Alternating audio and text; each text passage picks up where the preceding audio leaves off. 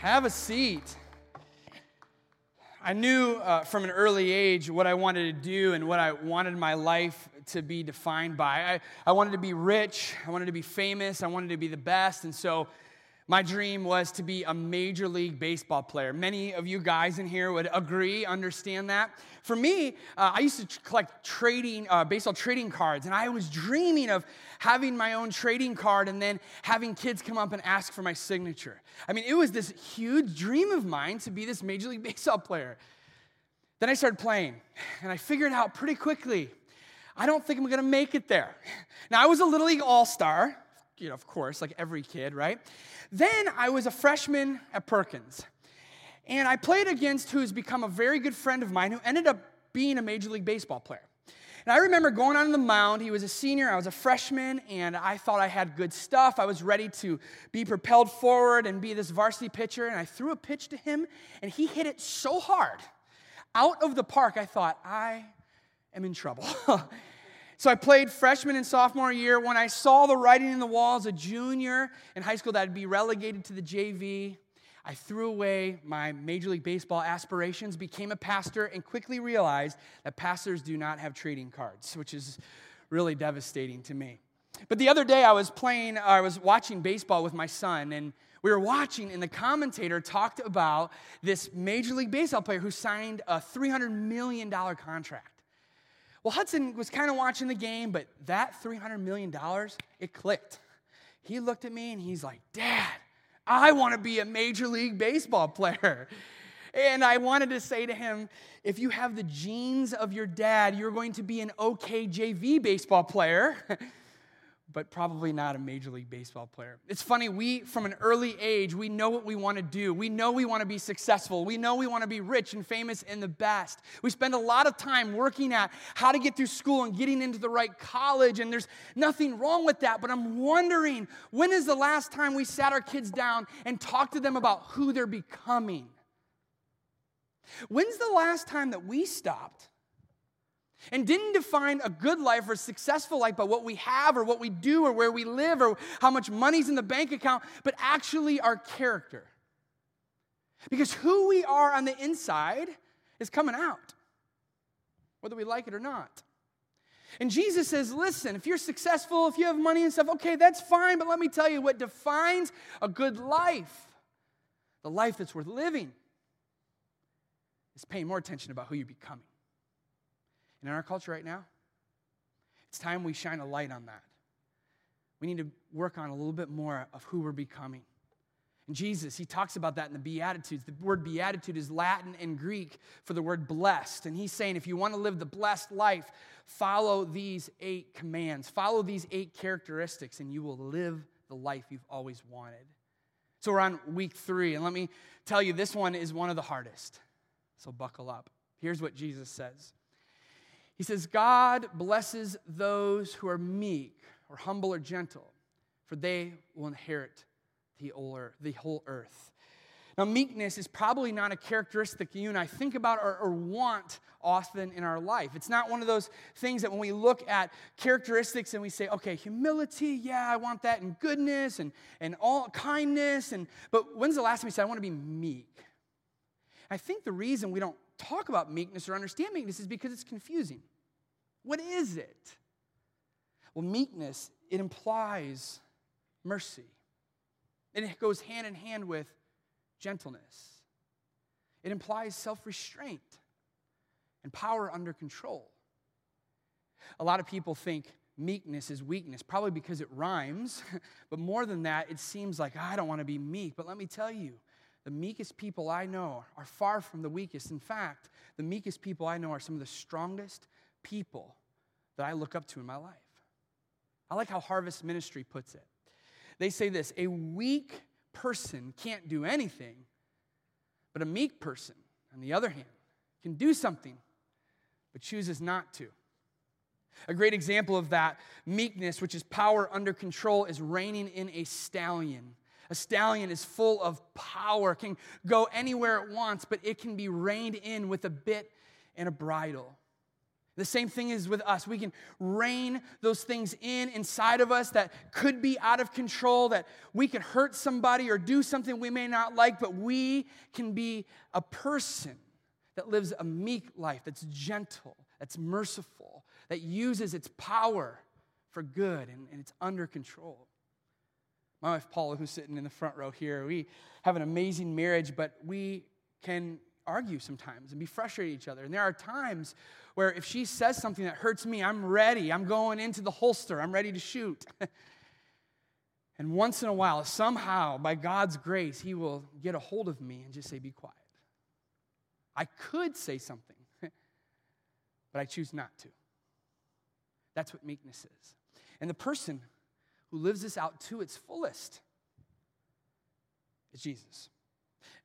Philippians 2, 6 through 8, I love how it displays what meekness is. If you want to see what power under control of actually can do something, but they choose not to, it's Jesus. I mean, look at the path of meekness in Jesus. Though he was God, he did not think of equality with God as something to cling to. That's meekness. Instead, he gave up. That's meekness. His divine privileges. He took the humble position. That is meekness. Humble position of a slave and was born as a human being. When he appeared in human form, he humbled himself in obedience to God. That is meekness, and died a criminal's death on a cross. Meekness is not what we can't do, but it's choosing what we won't do. Now, of course, you say Jesus. Of course, he can be meek. He's Jesus. What about you and me?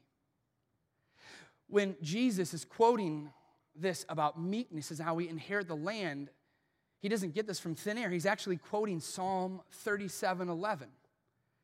Jesus is quoting David, and when he says, the lowly will possess the land and will live in peace and prosperity. And in Psalm 37, David goes on to tell us how you and I can live the meek life, how we can be gentle, how we can be kind, how we can have that power, but we can rein it in and be under control. But I want to tell you, these 4 keys to meekness are very, very difficult. In fact, they get harder and harder and harder as they go. But the meek life is the good life. If you're looking to live the good life, if you want your life to matter, if you become meek, you will have the life that you've longed to live. People will look up to you. You will have an amazing relationship with Jesus. Meekness is not weakness. It's very much strength. Strength under control. So let me give you the 4 keys as they progressively get harder and harder to live the meek life from Psalm 37. Here's the first one. You commit everything you do to the Lord. Everything in your life, your relationships, your finances, your future, everything that you wrestle with in your daily life, those daily decisions that are either this way or that way, you're taking everything you have and you're plopping it on God's desk, and then you walk away. You're saying, God, you can do these things better than me. I am insufficient to lead my life the way I ought to, but you are sufficient to do so. You have a plan. You know exactly where I'm supposed to go. And when I get into it and I start to control things, I mess it up pretty quickly. So I'm committing myself and everything that I am to you. And I'm going to walk away, shut the door to your office, and let you work. What if I told you that's the easiest of the 4? You see, you don't just commit. You don't just put everything on God's desk and walk away and shut the door. He asks us to do something with it. He asks us to trust him. That we will trust him and that he will help us. This is the hard work. It's literally putting everything on God's desk, walking away, shutting the door, and letting him lock it from the inside. But when we choose not to trust him, what we do is we put it on God's desk, and then we kick the door back open, and then we take the things off God's desk that are out of control or that we want to have in our control, and we don't truly trust him. You see, trust is an everything word. It's an all-in word. You can't say you trust God and then trust yourself. They don't go together. When we trust God and we trust ourselves, what we are saying is we trust ourselves. But when we trust God, we put our whole confidence in him and we let him work because we know he has a plan for us and that he loves us and that good is in store for us. Even in the midst of suffering and pain, he uses that to sharpen us and to make us more like Jesus. We can trust him to let him do his work. If I'm completely transparent with you for a moment, trusting God right now is one of the hardest things that I've ever had to personally do. Many of you as well. I don't know if you know this, we live in the midst of a pandemic. Just want to tell you if you don't know that yet. What I've realized is this. People right now are not living and acting meekly. There's a lot of things going on in people's lives. And I think what's been the hardest part for me is seeing what happens in the church. People that you've done their weddings and participated in their family's funerals and are there in their hard times and are rejoicing in their good times, and you've had this relational equity that you've built up, and in one thing, whether it's a mask thing or this thing or this decision, they all cash in the equity and they walk away. I'm just stunned by it. Someone told me a few weeks ago, Eric, I would not envy you to be in your position. I said, why is that? He said, the decisions you have to make. I go, oh, no, the decisions aren't hard. People's responses to them that are. For me, I want to trust God and I want to put it on his desk, but then when people respond in the way I don't like or they take shots at Todd and me or the other pastors, I just want to go into God's office and say, hey, are you at work? What are you doing? And take it off his desk. But that's not trust. Even when people act the way they do, even the way I act, and when people respond and the world goes in this direction, we have to leave it on his desk. Oh, by the way, I'm a school board member for Perkins Schools, too. Did you guys know there's some disagreement if people should go back to schools or not right now? I'm brokenhearted that some of my own friends and some of my people, even in the chapel, some of the emails that are leveled at our superintendent that he passes on to us for transparency with the board, some of those things I read and I go, what in the world? Christ followers, we have a chance to be more meek than we've ever had before, and to commit ourselves and to trust him, and to be a light more than we've ever had, I would argue, in history, at least in American history when it comes to the church. And we're throwing it away because of opinions and preferences. And what we need to do instead is to commit ourselves to the Lord and trust him, even if we don't like the outcomes, because we know that he has a plan for us and he's working it for our good. The next key is even harder than that. I know, it gets harder. You commit yourself, you trust him, and then you be still. In the presence of the Lord, and you wait patiently for him to act. Anyone really good at patience in here? I am not. You see, patience and waiting for the Lord is not laziness. It's not just laying around and letting God move. It's moving, but without frenzy. There's a steadiness to you. Even when the world is on fire, you aren't. You know that the Lord is dealing with those fires in the way that he is going to choose to do that. There's a calmness. There's a steadiness. When the world's out of control, you don't have to be. That's a characteristic of meekness. You know anybody like that? First person that comes to my mind is Pastor Dave. Pastor Dave has served as a pastor at the chapel for 17, 18 years, retired last year, and still serves, comes to our church still. And he's one of those guys where, like, I look around and people are falling apart. And I'm, like, waiting for Dave just to fall apart too, and he just sits there with a smile on his face. I said, how does he do that? There's been so many times where I'm just freaking out, and he's steady. Now, he could be freaking out on the inside. He could be worried. But let me tell you, he's committed himself to the Lord, and he's trusting him, and he's able to walk around with a peace and a steadiness and a calmness to him. When the world's falling apart, he knows that his God isn't, that he is in his office working diligently for our good and for his glory. Meekness is committing yourself to him. It's trusting him, and all we want to do is take it off God's desk and deal with it ourselves, and it's being steady and patient and waiting for him to work according to his plan. Then it gets harder. But it's the last step, so that's at least good. He finally says, commit, trust, be patient, and don't worry. Don't worry about evil people who prosper or fret about their wicked schemes, and stop being angry. This pandemic is not causing people to act in anger or fear. It's revealing it. The anger and the fear has always been there. We've been able to manage it. We've been able to go to other things in order to control it. But now, all of those things have been kicked out from underneath of us. All we have is either to commit ourselves to the Lord and trust Him and be patient. And then when we feel like worrying or anger, we can go back to step one. And then we commit it, and we trust, and we wait. And then when we want to just get angry and worry and fear, we go back to step one, and we repeat the steps over and over and over till the Lord begins to make our hearts pliable to Him and infuse His weakness into our meekness into our character. You and I can be angry and worry, but for what? Is it going to change anything? Come on. Let's let God do the changing, and let's trust Him with the results. Because the greatest thing is, it's not just a call from God. He actually promises us something. If we live out this meekness, He promises to give us the whole earth. We will inherit the land. What does that mean? Well, it's a twofold promise. One that starts here and then one that will end in glory. The first, Paul tells us, is let no one boast of men, for all things are yours. And you belong to Christ, and Christ belongs to God. When we become Christians, we become heirs to the throne.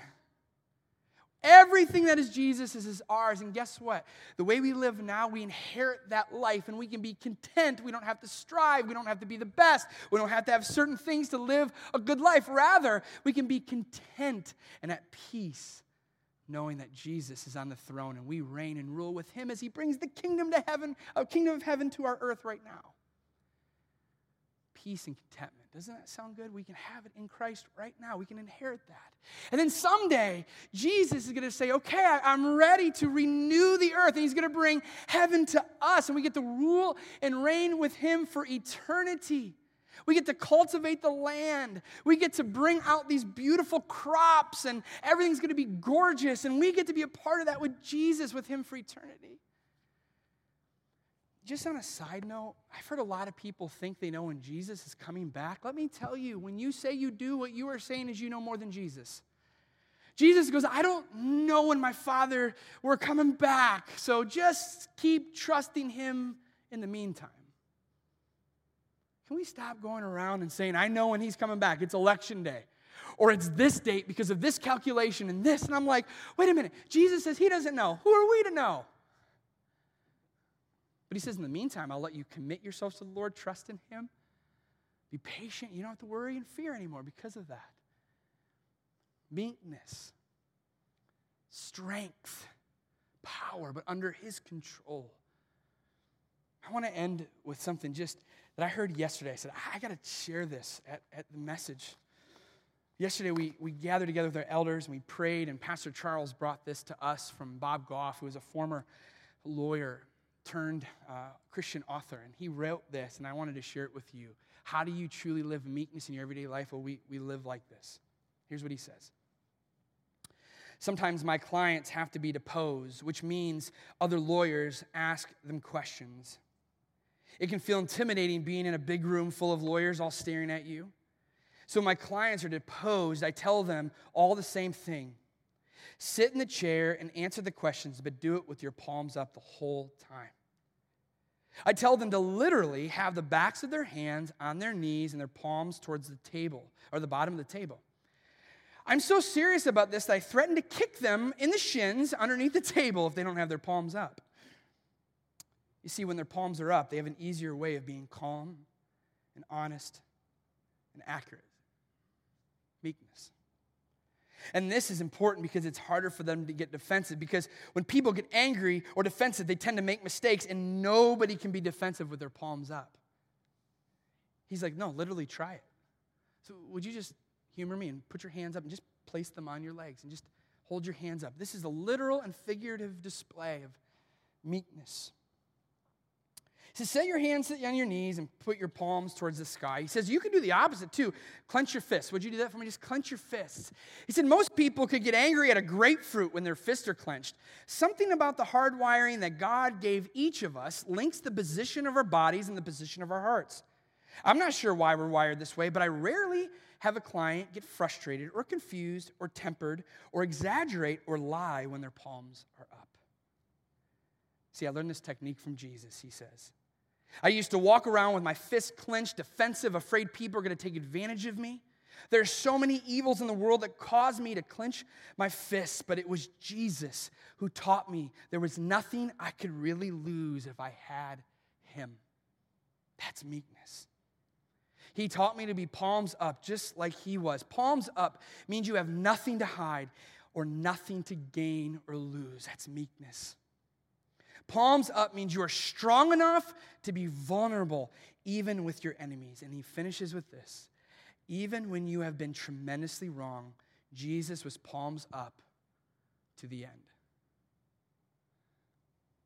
How did Jesus die? His palms were out and up to the God. Allowed himself to die, but he knew that in his death he would be raised up. Strength. He could have broke off that cross anytime. Under control. Instead, he gave himself to the Father.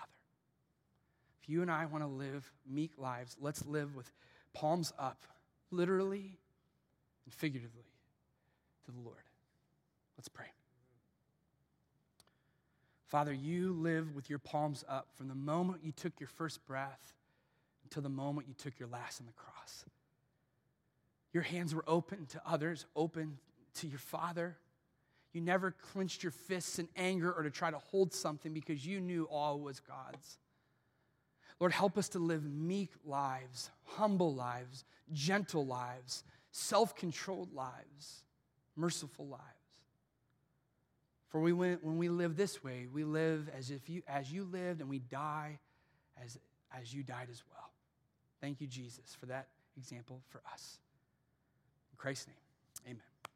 Have a great day.